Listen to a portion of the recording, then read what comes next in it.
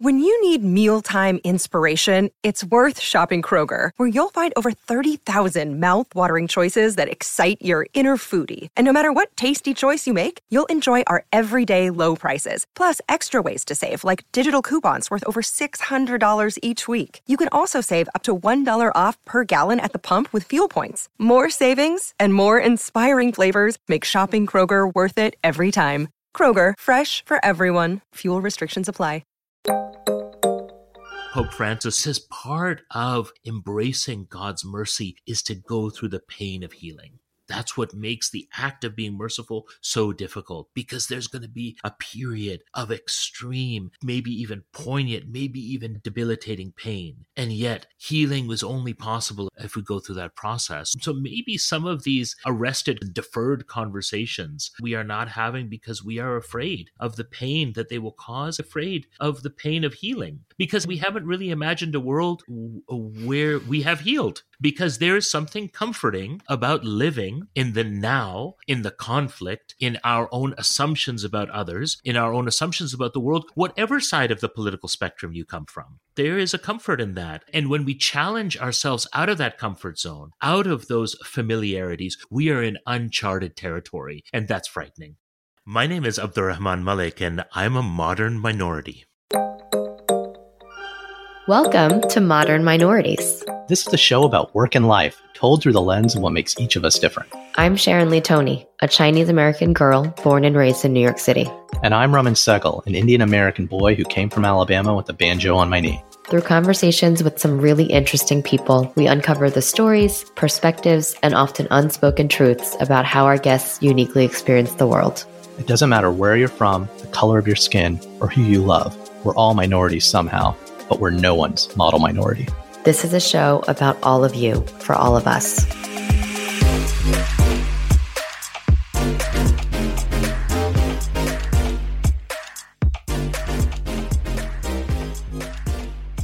On today's show, we sit down for a chat with Abdulrahman Malik, an award-winning journalist, educator, and cultural organizer. AR's work is at the intersection of faith and social change that has spanned the globe, from Canada, the US, the UK, Pakistan, Sudan, Mali, Malaysia, Indonesia, and more. Abdulrahman is currently a lecturer at the Yale Divinity School. He's director of the Muslim Leadership Lab at Yale's Dwight Hall Center of Social Justice. He's a veteran of BBC Radio, a contributing journalist, and he's also the host of the Aga Khan Museum's popular podcast, This Being Human. Basically modern minorities with a Muslim lens. That diminishes what a great show it is. It's all about stories that might not change the world, but understanding the storytellers that certainly can. Just a really thoughtful guy. What do you think, Sharon? He was very thoughtful, and I could literally listen to him speak forever. He approaches things with so much thought. He also has just a really great voice. He should have a podcast. He should have a podcast. I like how he breaks down some pretty complicated and sophisticated concepts and theories and is able to make them very accessible to us today. And I really enjoyed, I feel like I learned a lot from talking to him, and I really walked away feeling inspired by his point of view. Yeah. And you know, what's really interesting is how we discovered Abdulrahman. So last year, during our Ramadan month of episodes, we aired an episode with Azhar Usman, and one of our listeners who really took to the episode also happened to listen to Abdulrahman's podcast and said, you should totally talk to him. And it took several months, but we were finally able to have a conversation. And gosh, I think you're really going to enjoy our chat with our new friend, Abdulrahman.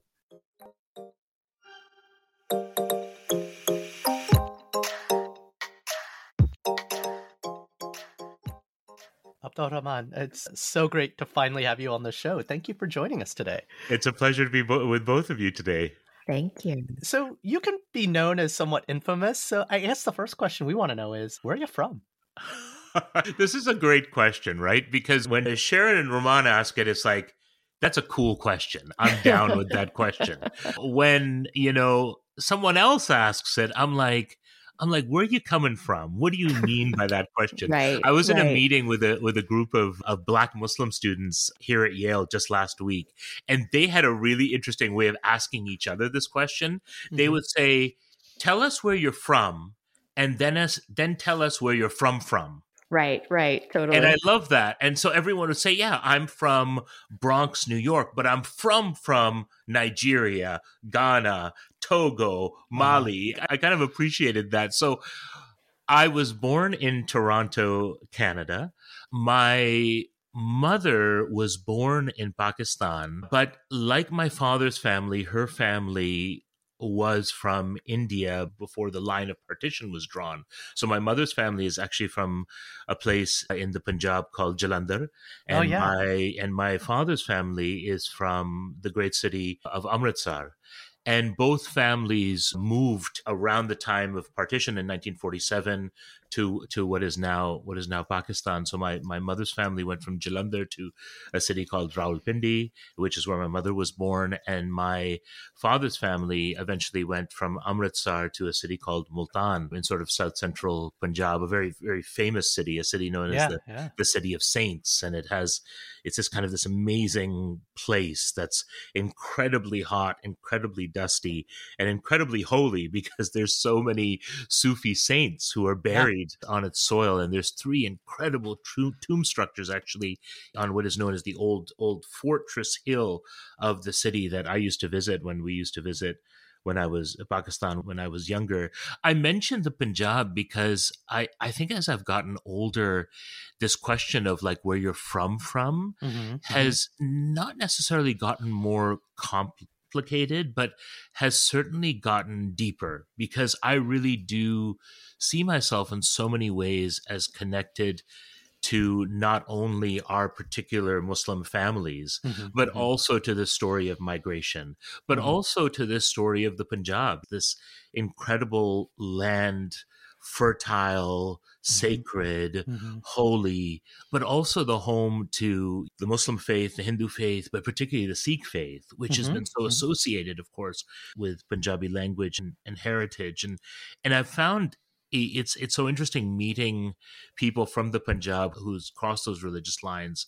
But the Punjabiness is such a uniting experience factor. I'm Punjabi, right? Are you? Okay, there you go. So this is it. Right? I feel like now's a good time for me to be like, okay, guys, I'll catch you later. No, Sharon, this is when you get to ask all the dumb questions. No, because first of all, Abdul Rahman, I feel like you're reading over my shoulder at night, because my dad, born in Lahore during the partition, fled to Delhi, raised Hindu. I'm literally obsessively researching the partition. We'll talk more offline about that. But the 3 cities you just name dropped are Jalandhar and Rawalpindi, all pretty infamous in the story of partition. And without getting into it, like, I'm just so intimately familiar with everything that happened in those 3 cities right now because of all my reading and research. I guess the question back to that a little bit, and it's funny you talk about from. I think there's from and there's from, because like I'm from New York, if you ask me, but all my friends from Alabama get really mad at me that I don't own up to being born and raised in the South. I'm from New York. I'm from Alabama. I think I'm from India by way of Africa and England. My parents' migration chain, right? Because I think it's like the most froms is your heritage. I feel like your from is probably the formative years, so to speak, right? Like things you identify, those kind of childhood memories. But I strongly believe in the first from. When you ask me where I'm from, it's like, well, I live in that town. That's where I pay my taxes. That's the community I'm part of. And I think there's a lot of pushback on that first from in general. That's such an interesting way of seeing it. And I can resonate with that, because part of what I think about is where we are present and how we are present. And so in some ways, my from should be New Haven, Connecticut, where I am now. I think in so many ways, we've been accultured by the question, where are you from, to think of origin story, right? Yeah. We're so accustomed by having been asked that question so much while we were growing up, right? In our state of difference or apparent difference, that when someone asked us that question, it meant they were digging for that answer of deeper roots. Yeah. And I think that it's interesting the way that you answer it really sort of kind of dissents against that question. You're kind of saying, no, I am going to define that question as a question of where my presence is now. But what's interesting though is the pushback I get most in my life because of that answer is actually from all my Alabama friends, because I wanted to get out my whole life. A lot of them are still there or not there, but proud of their heritage from there. And my parents still live there. But that, to me, it's like disowning your childhood. And I'm like, I'm not. I chose to move up here. Like, I would argue the from and the from are the two bookends that I care more about.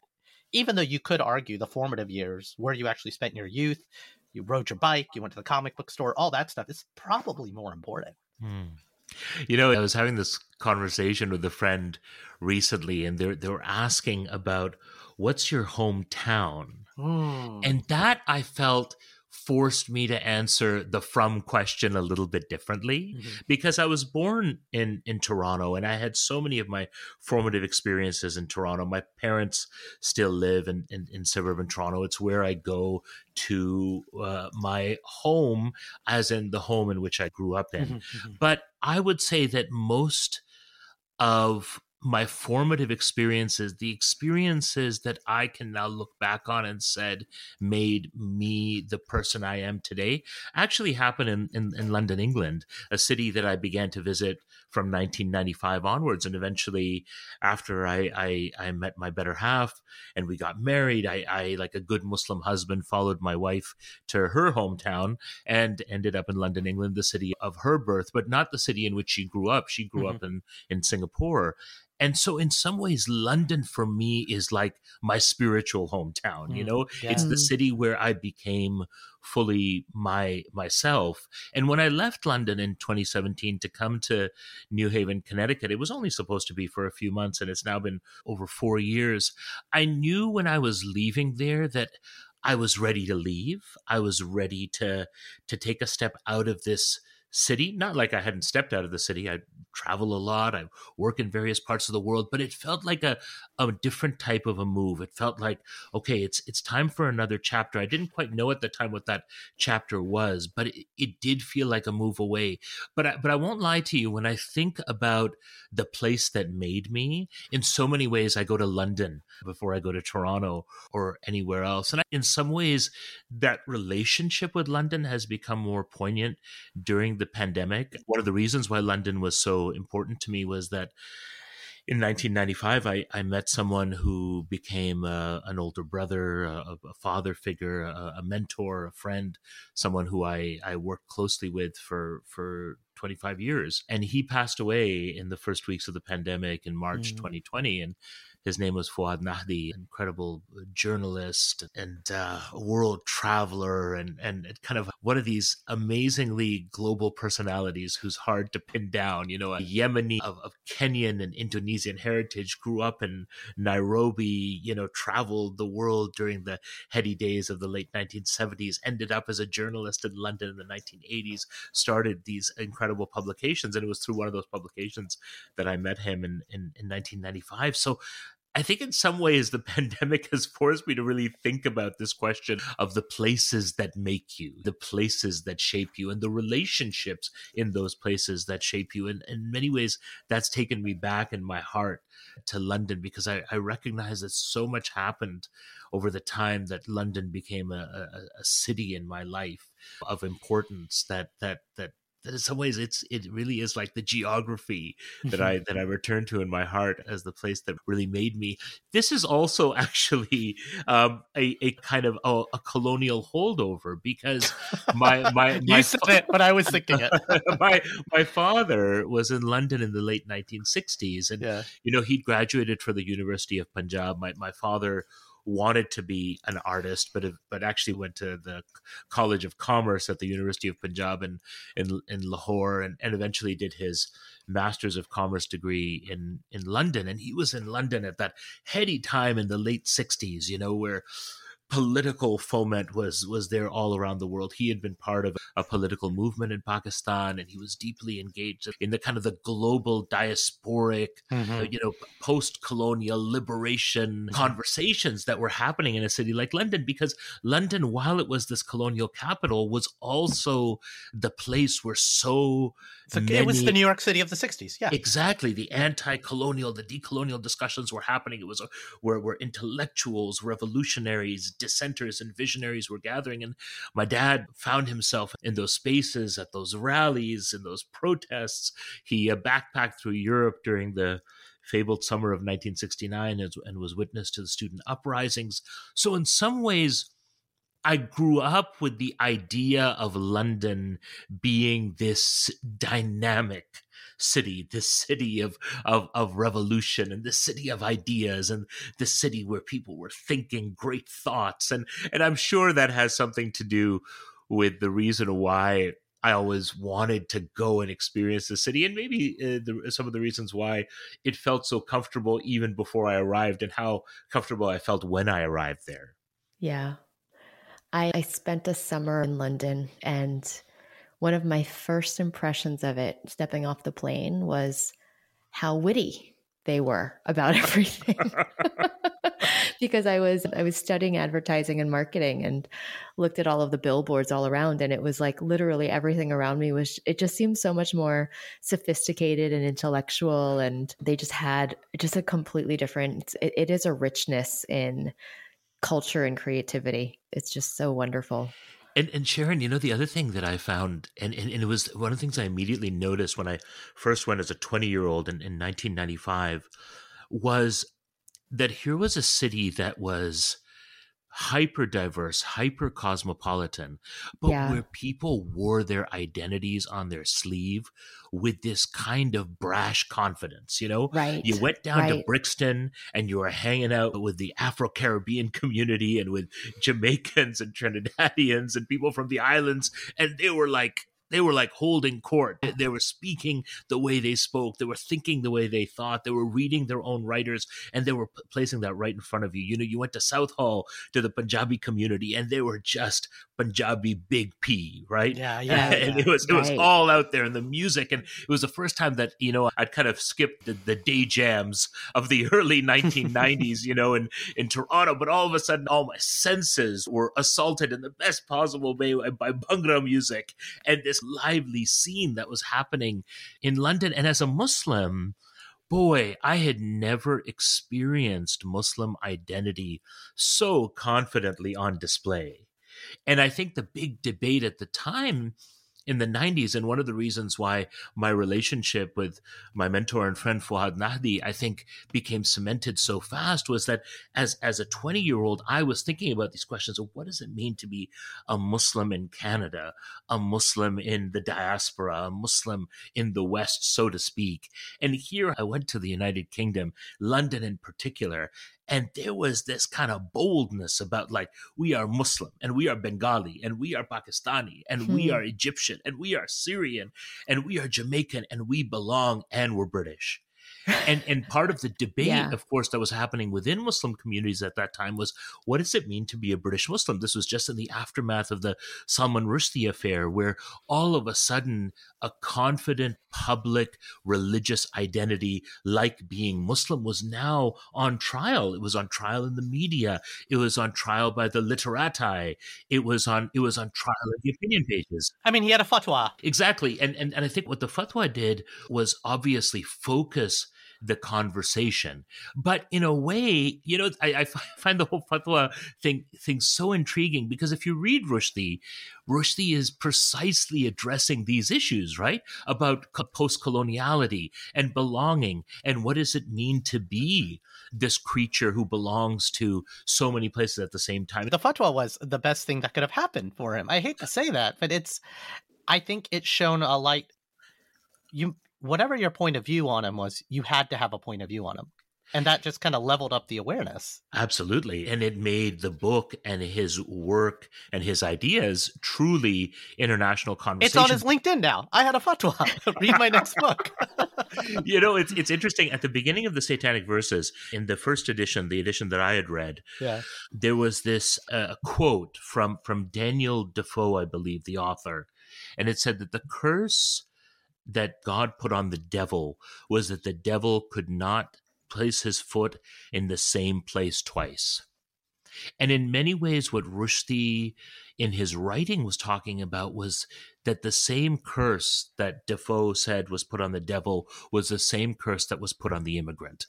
That the immigrant in some ways, once moving, had to constantly be moving, had to constantly be dancing, had to constantly be a chameleon and change to the circumstances that they found themselves in. And I won't lie to you, that sensibility really struck a chord with me in Rushdie's writings in particular. This idea that the move, that once you move, it's like you're always moving. And this really hit me hard when I thought about the experiences, for example, of my maternal grandmother, God rest her soul, who passed away a few years ago in her 90s.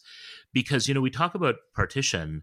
She was one member of the family who experienced the whole brunt of partition. Her story being a teenage bride, living in a village outside of Jalandhar city and being told that violence was coming their way and that they had to leave that day. And she had a stepson who was nearly half her age, and getting him ready and joining the rest of the family and joining that infamous caravan whose stories are now written in history books of those who are heading to the border and eventually heading towards Lahore to life in this new land and leaving everything behind. I realized over the years, particularly as I and my sisters and my younger brother who didn't live in Pakistan would go back to Pakistan and we'd ask questions about partition, and the rest of the family and other members of the family would say, why are you bringing up those memories? Why are you asking those questions? But we asked those questions rather boldly and found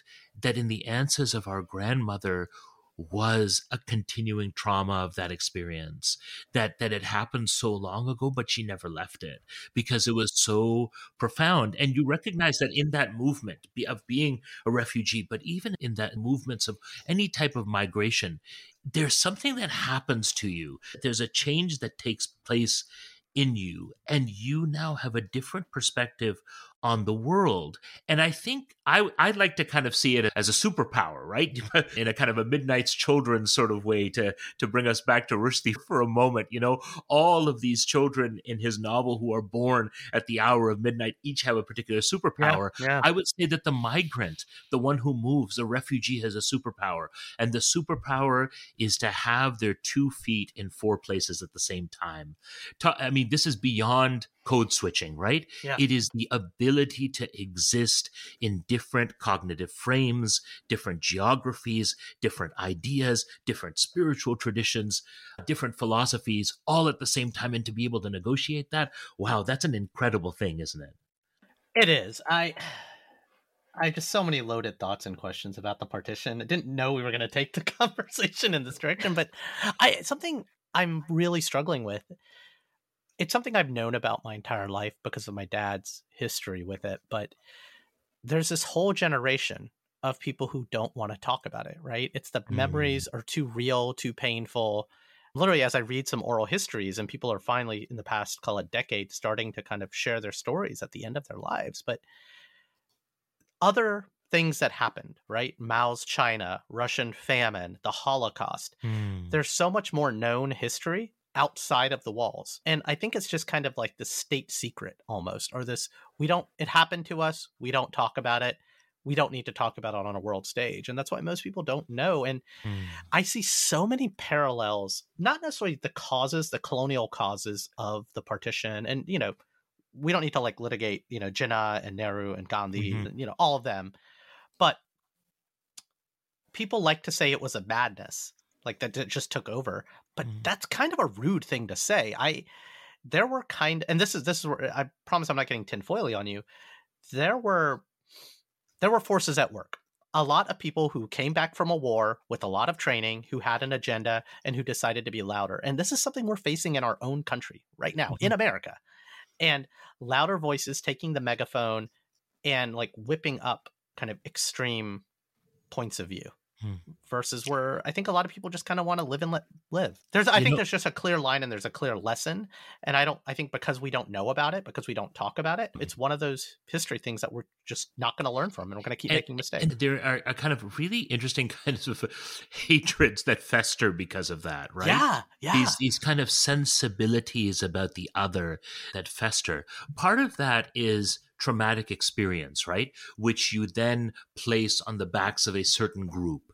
Some of those are acts of violence, which you totalize and stop seeing the context around them, and also the other acts of violence that were taking place. You sort of erase some of them and you focus on others. I think what's happening today in the Punjab, and like you said, not to dwell on it too much, but I think that this is an important lesson for all of us, both of you, myself, so many others who are really, in some ways thinking about, but also engaging in the fault lines, political, social, economic, religious that we see around us. It's to be clear, it's something Americans need to be thinking about. Absolutely. Yeah.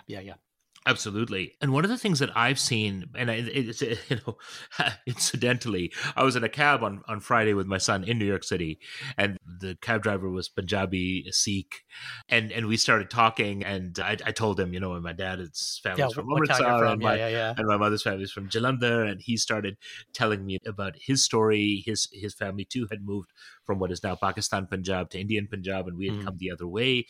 But he spent the 20-minute cab ride telling me about his experiences of visiting the birthplace of Guru Nanak, which is on the Pakistan side of the Punjab border. And I'm sure you guys know this, but for our listeners, there has been a really concerted effort by the governments of Punjab on the Indian side and on the Pakistan side to create corridors for religious tourism, for Sikhs to come to Pakistan and to visit some of the most important and holiest sites of their faith with a great deal of freedom. And he was describing the experiences of 2 weeks of being a pilgrim in Pakistan and visiting the holy sites.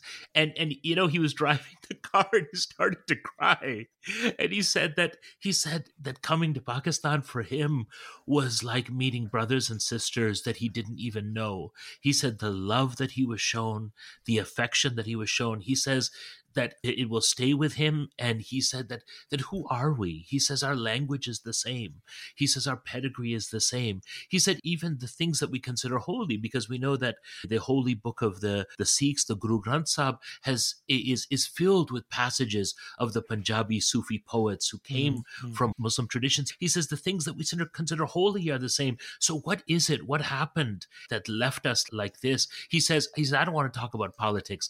I just want to live with the feeling that I had as a pilgrim in Pakistan who was greeted with such joy. And he says, whenever I meet my Punjabi brothers from anywhere, that's the way I engage with them. And I too was really moved by that story, because I felt like it's this human to human contact. And isn't this what we're doing here? Isn't it what we're doing in our own respective lives and work, right? How do we create those pathways for human beings to meet human beings with all of our complexity and fold back the layers? And while we don't leave aside our traumas, of course, we imagine, as my friend Mark Gonzalez, the futurist and visionary, talks about, he says, we have to know the traumas we've been through, but we have to be able to imagine our world, our lives beyond trauma.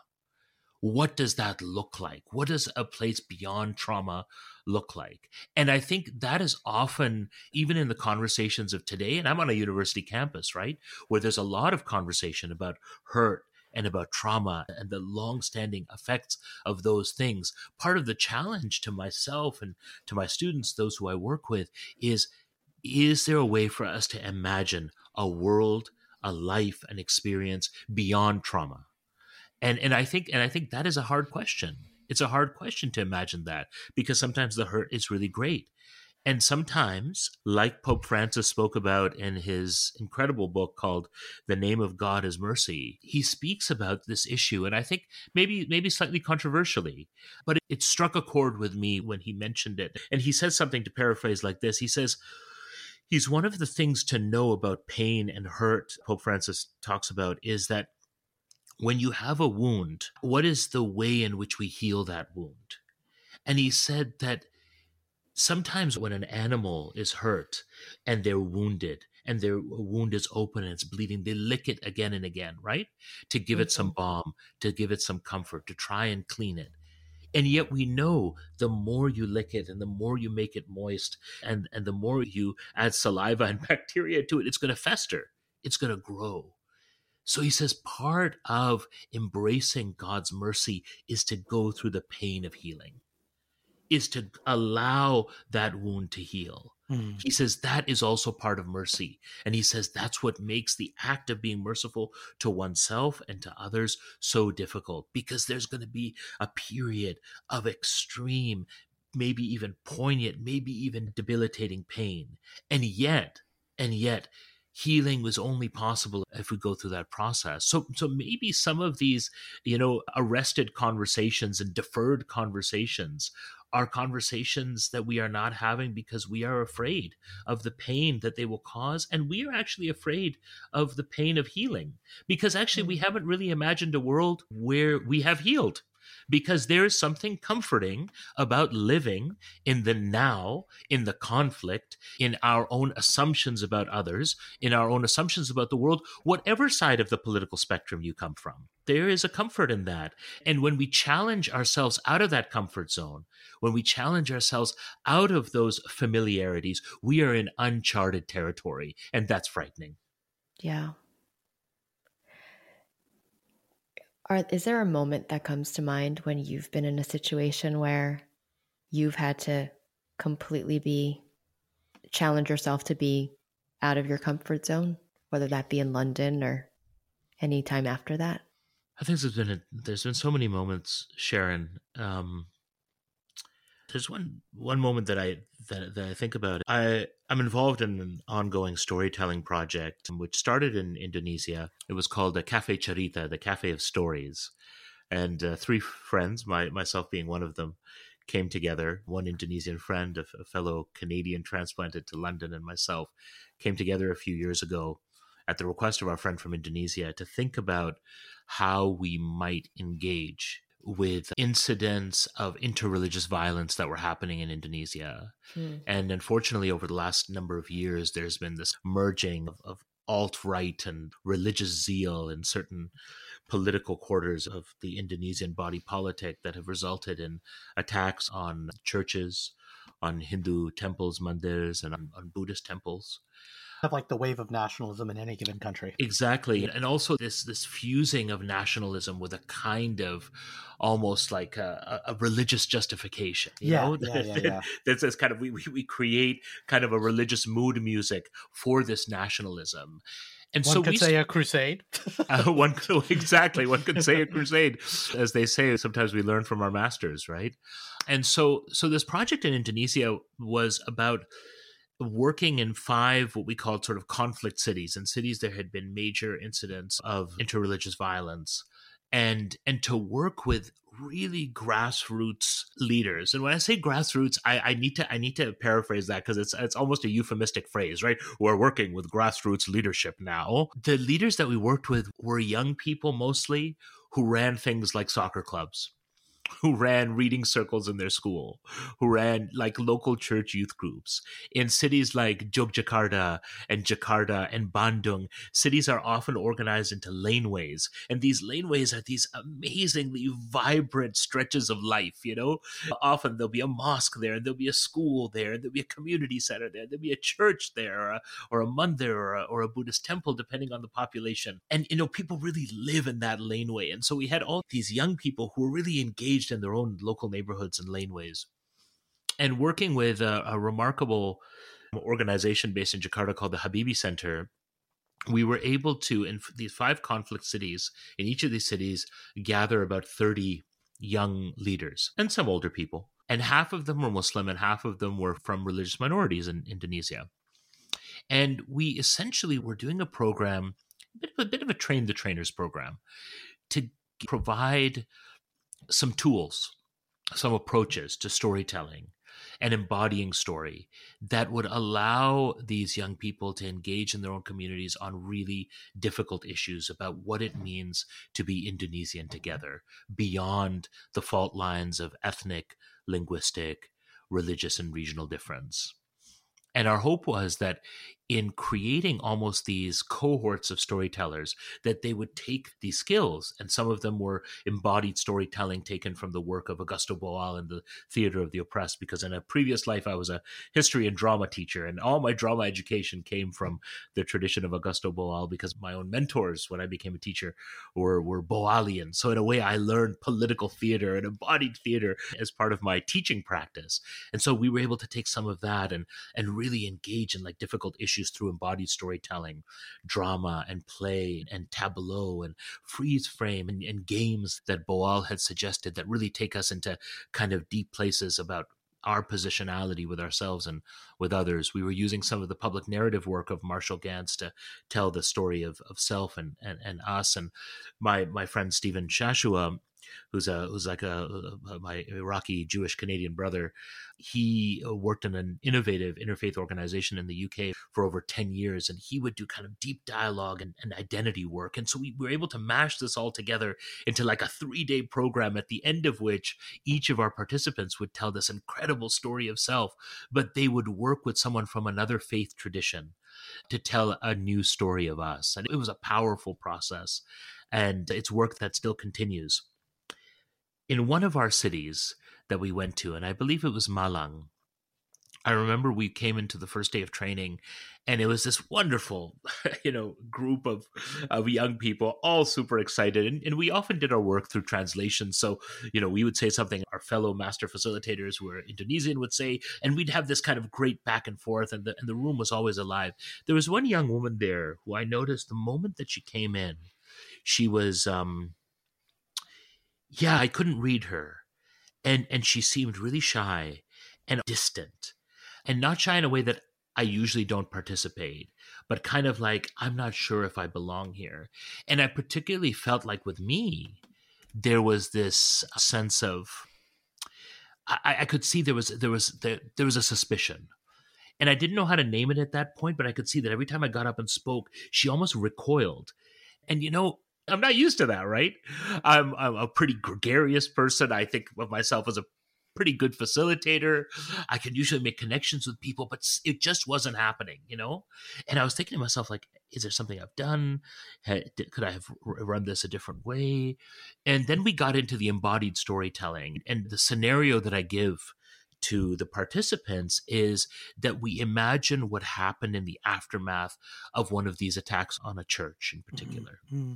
And so the groups break up, and they literally embody reaction from the local Muslim community, reaction from the church community, reaction from the police, the reaction from the media. And then one group I choose to think about the why. Why would someone do an act of violence against a place of worship, right? It forces them in a way to go inside the heads of those who committed this act of violence. And this young woman ended up in that group. And the group, all the groups were powerful, but that group in particular that day was particularly powerful because in some ways they surprised me by the level of compassion even that they had, by how far they were willing to go to try and understand why someone would commit an act of violence, why someone would hate, why someone would disrupt an Easter service, right, where people were just praying. And the conversation that ensued was so powerful that I think all of us in the room were really moved to tears by the way that they tried to understand why people would do what they did. And as the session was ending, and to your question, Sharon, this young woman stood up and said, I need to say something before we conclude, because we'd conclude every day with a meal, and we'd all sit together on the floor, and we'd all be together and eat together and talk together and share food together. And she said, when I came in here today, I looked at you, and she pointed at me, and she goes, I was scared and I was disgusted. And she says, I was scared because you look exactly like the people who attacked my church. And she was in that church when it was attacked. And she goes, I was disgusted because I couldn't imagine someone like you leading a session like this. And I thought I should just leave. But she goes, I thought that might be embarrassing, so I've decided to stay, And she says, as I've been through the day, and particularly in that last activity that we did, I felt somehow that you had picked me for that group because you knew where I was coming from, and I hadn't. It had been almost entirely random. She says, like you were asking me to kind of understand why people did this to my community. And she said, I'm so glad you did. Because since it happened, I just haven't been able to think about the reasons. And all of a sudden, these people who did this became human to me. And I think I'm leaving today with more understanding and more confidence of who I am and what I believe than I did when I walked in. And it was, it was amazing. Everyone kind of hugged it out, and it was kind of a beautiful moment. And I knew there was more to the story. And there was more to the story. And I'll finish the story because I think the epilogue to it is probably the most important part of it. She was a Christian who'd grown up in a largely Muslim neighborhood. And all of her life, she had grown up hearing the call to prayer from her local mosque. And she had grown up experiencing all of her friends who were Muslim go to the Quran school at the mosque and learn to recite the Quran. And she loved the recitation of the Quran. She said it was so musical that she asked her parents and the local Quran teacher if she could join in on the lessons. And she said, I used to learn how to recite the Quran because I loved it so much. I loved the melodious tone in which the Arabic was recited. And she said, on the day that our church was attacked, it was those very words, those very verses that the people who attacked our church were yelling when they ran into the church. And she says, I just could not understand that something that I had thought of so beautiful my whole life could sound so ugly to me. And, it really made me think about the deep stories that people hold and have, right? The experiences that we have with beauty and of the other. And in places like Indonesia, where sameness and otherness is so wrapped up, it's such a complicated, beautiful, remarkable place. It really hit me, and it forced me to think about, like we go in the world, of course, being ourselves. Everyone says, be yourself. You're not representative of anyone. Mm-hmm. And yet the moment that I choose as part of my public identity to be Muslim, right? To do things that are guided by my faith tradition, that are guided by my morals, my ethics, my values, which come from many places but are deeply rooted in my faith. In some ways, I do go into the world as that person, and I'm being watched as that person.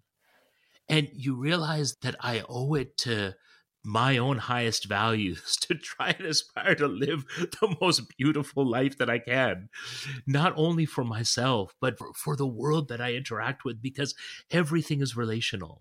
Everything is about the way in which we learn and interact and see one another. And that's not to place the burden of representation on anyone. That's me saying to myself that this is something that I have to be really aware of. It also reminded me, and it kind of pushes you, right? We have to allow being a human being is hard. Being compassionate is really hard. Being merciful is really hard. Like the Karen Armstrong once famously said, when asked why she had dedicated these latter years of her life to this thing called the Charter of Compassion. He says, compassion, such an easy thing. Empathy, compassion, mercy. These are words that are so easy, so easy. What are you doing that's hard? And she goes, I do compassion because it's hard. It's the hardest thing to do. It's the hardest thing to be compassionate and merciful to those who have done evil and wrong, right? And yet to see humanity and to think about a world where we, beyond the hatred, beyond the trauma, beyond the hurt, that's compassion. That's the Maidan, the field of compassion that we want to get to. Rumi often speaks about that field, right? That place beyond that we're trying to get to. And that incident really made me like kind of reframe and to really think about, we offer all these tools and we're good facilitators and we're awesome at what we do. And of course, we're dealing with real people and their stories are deep as our stories are, which recommits me to the idea of stories and particularly the storyteller, which I think is so important. We are all storytellers. We're all telling these narratives. And isn't life like about stories meeting story, right? And the alchemy that happens when your story and my story meet each other. And sometimes it's uncomfortable. Sometimes it just fits. But most of the time it's a negotiation. It feels like that story in itself, it's the lead into what you do every week, every day. You have a podcast, This Being Human, produced by the Aga Khan Museum. And I was trying to look up the name, and you talk about it at the beginning of the podcast, the Persian poet Rumi and the guest house, and this idea of being human as a guest house. And can you talk about I hate to shortcut it, but the show is effectively, amplifying Muslim voices. I hate to call it the modern minorities. The Muslim version of modern minorities is much better than that. It's much more artfully done than this thing that we're doing right now. But what is the meaning? Like, what's the purpose of that show? It almost unpacks from the story you just told from that Rumi poem, right? Yeah. Can you talk about the reason for being, or what you're trying to change in the world? Well, first, I'm honored to have This Being Human sit alongside your amazing podcast and just the incredible conversations that you have on here. I hope we all belong in that same ecosystem of storytellers and as my friend Stephen likes to say, archaeologists of the human experience. Dude, I seriously think, audio, not just podcasting, but audio storytelling is much more intimate and visceral, believe it or not, than I think cinema and even film or novel, because someone's talking in your ear and over time you become friends with these people you're listening to them, you're subscribed to them.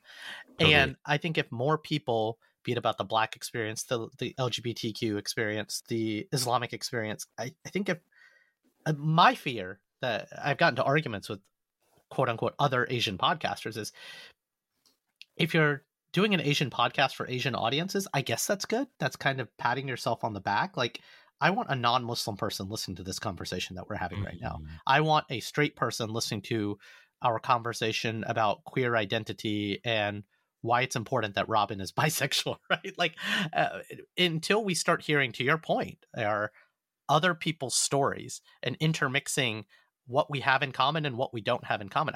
I think audio storytelling and podcasting is kind of that, like, it jacks right into your brain, like jacks right into the matrix, so to speak. So I totally agree. And I think what both of you are doing here by taking us into those places is exactly that, is forcing us to confront not only another story, but in confronting another story, we are always confronting ourselves, right? Absolutely. Because you imagine yourself in this conversation. Yeah, absolutely. Yeah. We're looking into that mirror constantly. And in some ways, This Being Human really emerged out of a very long conversation that happened between a group of journalists and cultural programmers and the Aga Khan Museum, thinking about what a podcast, hosted by the museum and supported by some really wonderful philanthropic personalities would sound like and be like. And we went through a number of iterations with it, but it was actually our executive producer, Lisa Gabriel, who suggested this title of This Being Human, and it was based on the poem by Rumi, which is translated as The Guest House. And, it begins with this line, "This being human is like a guest house." And it goes on to describe all of the joys, the happiness, the pain, the trauma, the hate, the difficulty, the pain, the sickness, the health that comes into one's life and how we deal with it. And Rumi is telling us, welcome them all.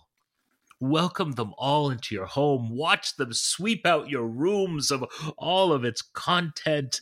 Embrace them as they come in, because his contention as a Sufi, as a deep, intimate lover of God, is that these have been sent as a guide from beyond, that each of these moments of joy and of pain that we experience in life are moments that teach us.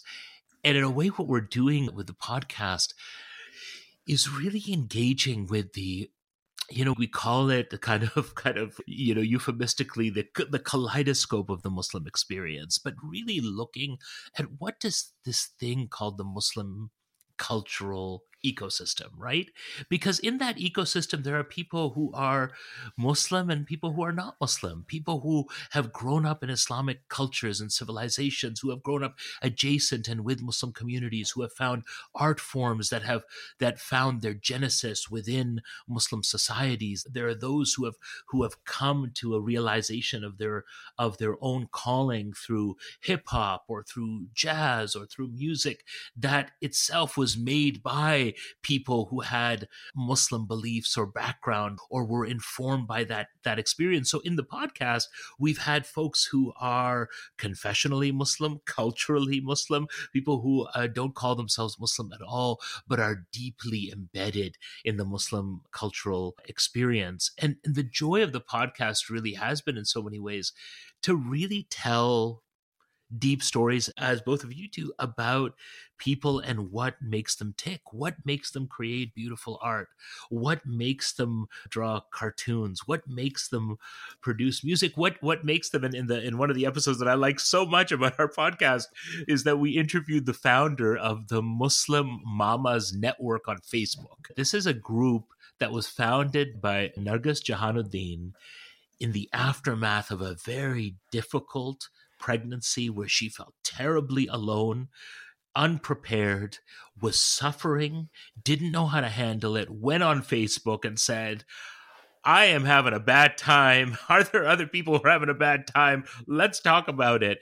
And that call into the ether has eventually become a gathering of moms of Muslim background that now numbers over 130,000, with an active core group of nearly 30,000. And to hear the kind of things that they do and talk about, there's now women off of that group who have developed domestic violent intervention programs. There are those who are supporting one another through the debates over vaccination. There are those who are supporting one another through family crisis and trauma. There are women there who are helping one another start businesses and create economies that fit into their communities and their life. And to have an opportunity to interview Nargis and to talk about her upbringing in East London. How she got there, right. Exactly. And being the first woman to go to the London School of Economics or any university from her family, and the role that her granddad played and what her mother, these were powerful stories for me to listen to and to be able to give life to. And the most exciting feedback that I ever get from a podcast, the stuff that really gets me excited is when someone writes and says, "You surprised me. Mm-hmm. You surprised me. I never thought that such a person was possible, let alone such a conversation was possible." And I've heard that so many times, Sharon and Rahman. I've heard that so many times that people are like, I connected with that. I'm not a woman. I'm not Muslim. I know very little about Islam, but I came across your podcast and then I listened to 10 episodes. And thank you.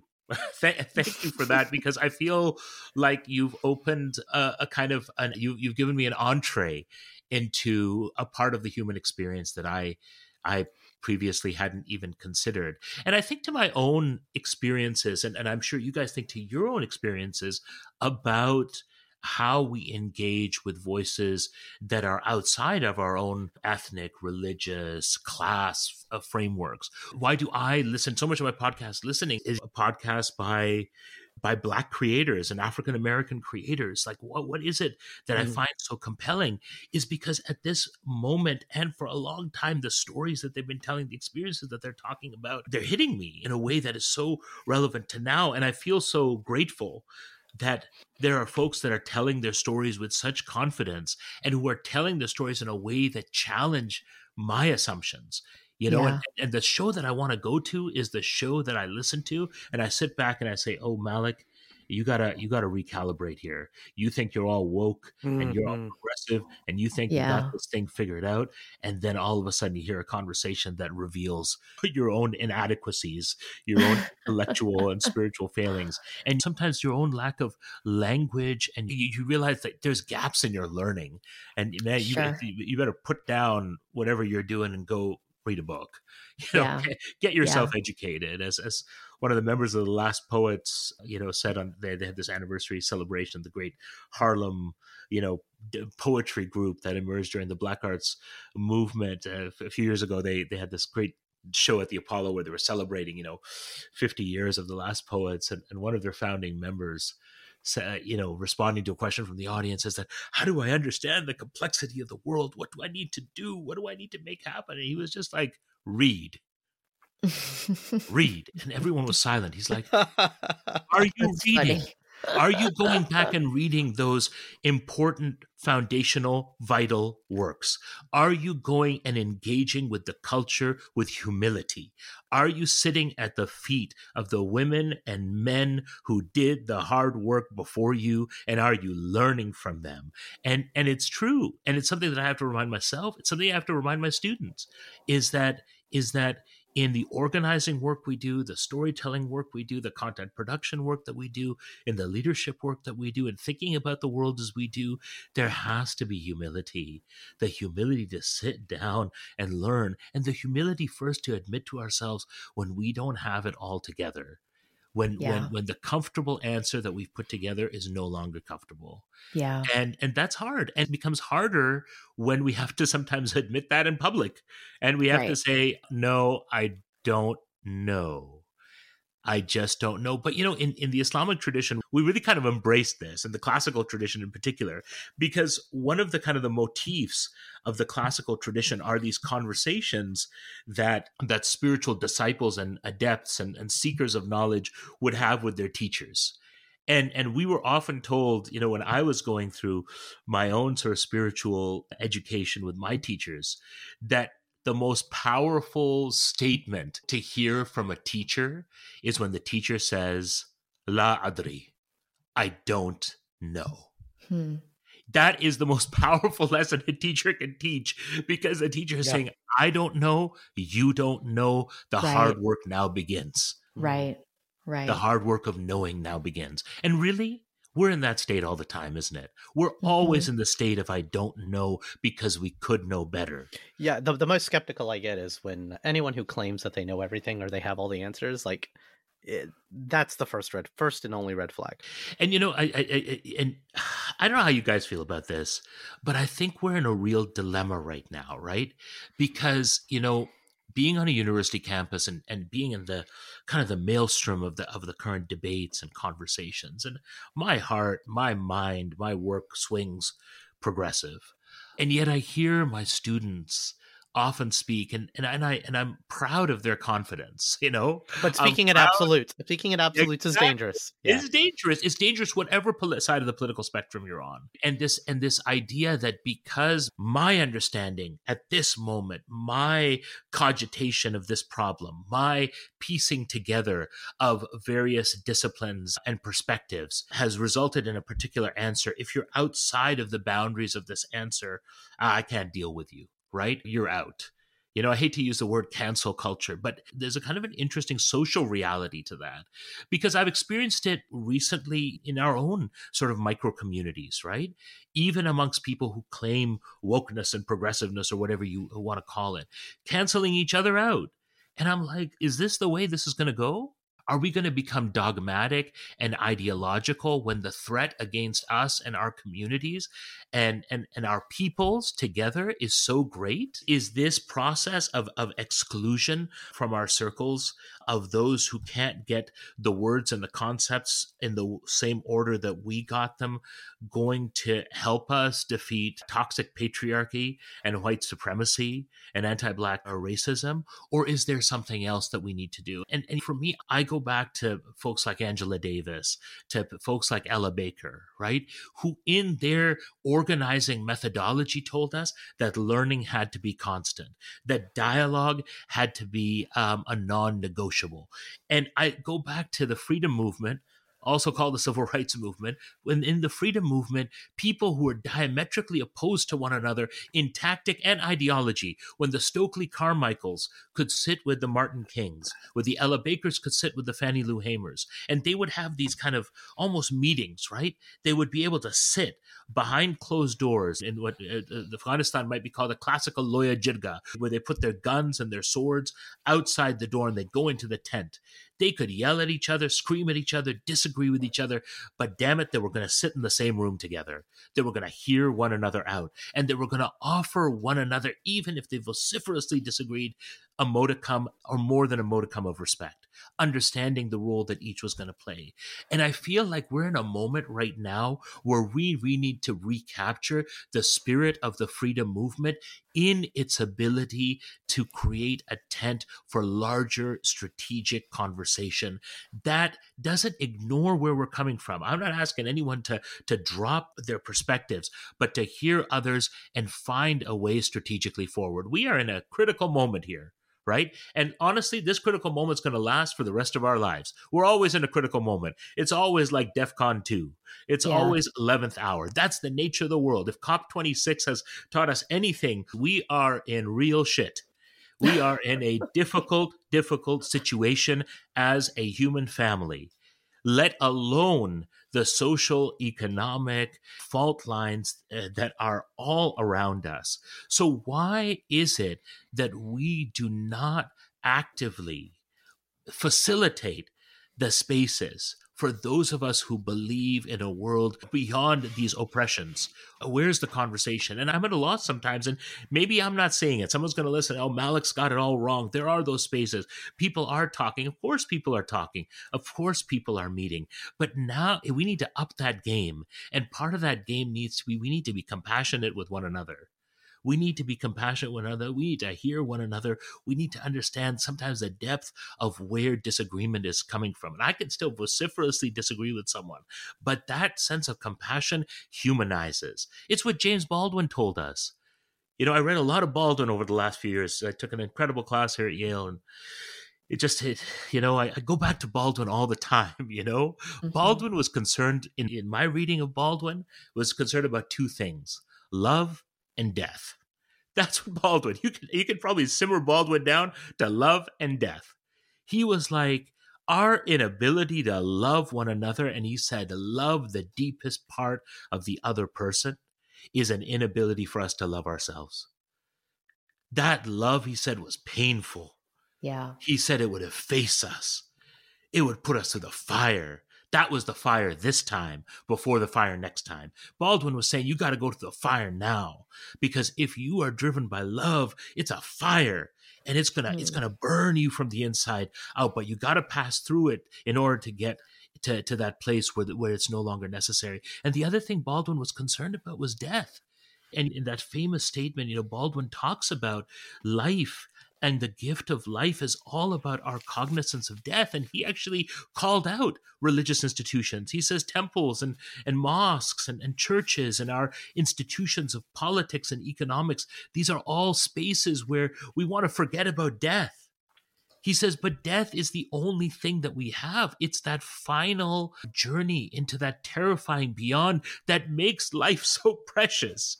And if we don't remind ourselves of that constantly, then life just happens. And that, to be honest, guys, connects with what I read from the Sufi teachers, right? It's what the Prophet Muhammad said, remember death often. We were told by our teachers, remember death often. When I first used to hear that, I used to think, that's awfully macabre, you know? It's an awful macabre thing to say to a kid or a young person, think about death and dying, right? As I've grown older, I'm like, that's so true. I mean, I'm in a situation right now where we have dying elders, where we have parents who are terribly ill. I'm thinking about death all the time. I've had my closest friends, some of my closest mentors pass away during this COVID period. I'm thinking about death a lot. Death's felt very close over these last 2 years. It's felt like it's hanging outside my door. You know, there's actually a quote out of the Bhutan where, or maybe it's just a belief that contemplating death 5 times a day actually brings happiness. Thinking about the finite, it's kind of, to get cliche, it's carpe diem. That's such a beautiful idea. It's true. I connect with the 5 times a day, because if I'm praying 5 times a day, no doubt 5 times a day I'm breathing. You guys had it baked into your system and your process. I'm bringing to mind the thing that will end all desires, and that makes life so precious. You know, I think about the illness that both Farina and my parents are going through, and I really think about, wow, What a blessing every day to have that gift of life, right? And how that begins to change and to adapt, and in so many subtle and not so subtle ways, direct our work, right? Direct our living, direct the way we are. Baldwin certainly was telling us something that, is affirmed by the great wisdom traditions of the past and the now. And yet, isn't it also true that in our current political conversations and our current conversations about the social fracture and so on, we do contend with death, but the reality of institutionalized death in particular, the reality of the carceral state, the reality of police brutality, the reality of an economics that drives people to despair and to death because they don't have access to healthcare, because they are forced to live in conditions that are inhuman. Shouldn't our response to that be that we affirm life, and it is for life that we do the work that we do? That's beautiful. That's so beautiful. And I feel like you've taken us on this entire journey, Abdul. We've gone all over, and you are so deep. And literally, I'm sitting here and thinking I could be here forever. Sharon, come on. Yeah, I know. Life is finite, death is finite, all of it. I think it's time now, though, for speed round. I don't know if Abdul can handle speed round, Abdul. I don't know. Okay, I'll try, guys. I'll try. I'm game. I'm game for anything. Let's see where this goes. Ready? I'm ready. What is one thing about you that no one expects? Oh, wow. I really love 80s pop music. Oh. Prove it. Give me a band. Give me a band. Yeah. Who's your favorite artist? I have to say, I've been listening to REM a lot lately, but I also love like early 80s Madonna. And another day, I'll tell you about my experience of meeting Madame Madonna herself. Nice. I'm more of a Police guy myself. I love the Police too. What is a book or a movie that has characters that you relate to? I love Dead Poets Society. And in fact, I have to tell you, I became a teacher accidentally. I was a history and drama teacher in high school for 5 years. And I have to say, I learned more from Robin Williams in Dead Poets Society than I did at Teachers College about teaching. That checks out. That's fair. That's fair. What is your favorite mom dish? Oh, my favorite mom dish is shaljam gosht, which is turnips with meat in a incredibly spicy curry stew. And I have to say, yeah, some days I just kind of sit back and I dream about it because I've had it elsewhere, but the way my mom makes it, yeah. It it's sounds love. amazing. It's love. Yeah. What's your least favorite food? Ooh, that's a really good question. I am so kind of generally open, but you know what I don't like? I don't like jelly gummy things. Huh. People like gummy bears and things like that. There's just something about that gummy taste in my mouth that I've never really gotten into, which is why my son eats all the Starburst and gummy bears and stuff that comes into the house.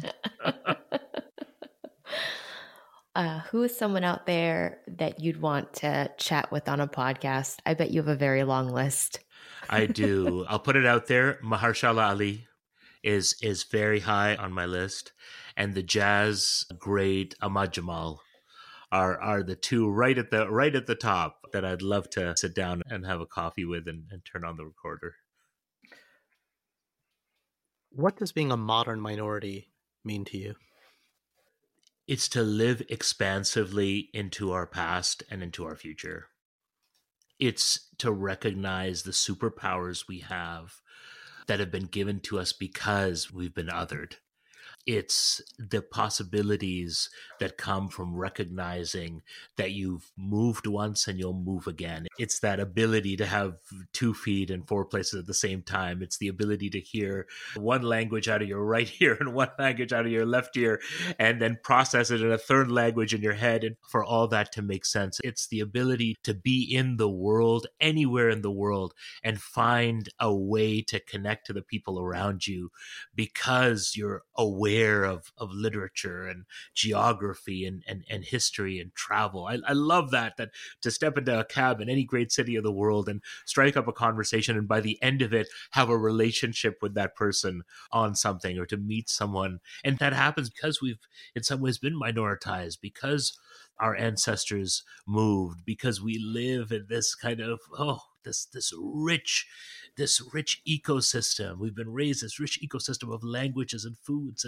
and cultures and beliefs. I wouldn't want it any other way. I often think, what would have been like God's, like if God really wanted to test me, he wouldn't have made me brown. I like being who I am, and I like having this history that I have. And growing up, there was always that thing, right? And we spoke about it with our friends. What would it like to be white? Let's be honest, right? Yeah. What if we were white people?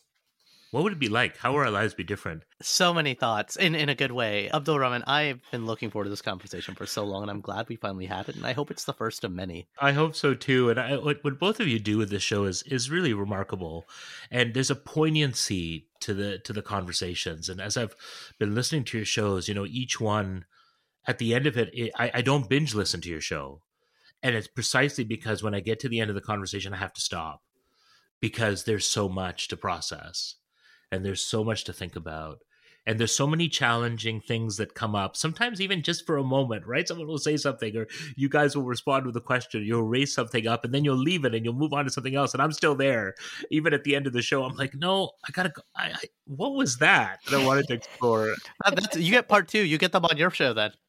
Yes, that's right. No, absolutely. I won't lie. I have gone through the list. I'm like, oh, there's so many good people here. We got to put in invitations, and it's nice to also hear a number of friends who've been on the show. Friends like Azhar Usman and others, and it's always fun listening to folks that and you really bring out things that are revelatory to me as folks who know them. So, thank you to both of you for doing this and for making it happen. And that's our show. Like what you heard? Please subscribe, leave a review, and a 5-star rating on your favorite podcasting platform. Now more than ever, people need to be hearing these stories. Please share our show with a friend or 3. Want to learn more or got something to share? Visit modmypod.com or email us, himom@modmypod.com. You can also follow us on Instagram and Twitter at modminpod. We'd love to hear from you. That's it for now. I've been Raman Sehgal. And I'm still Sharon Lee Tony. Remember, we're all modern minorities out there. We'll talk to you soon.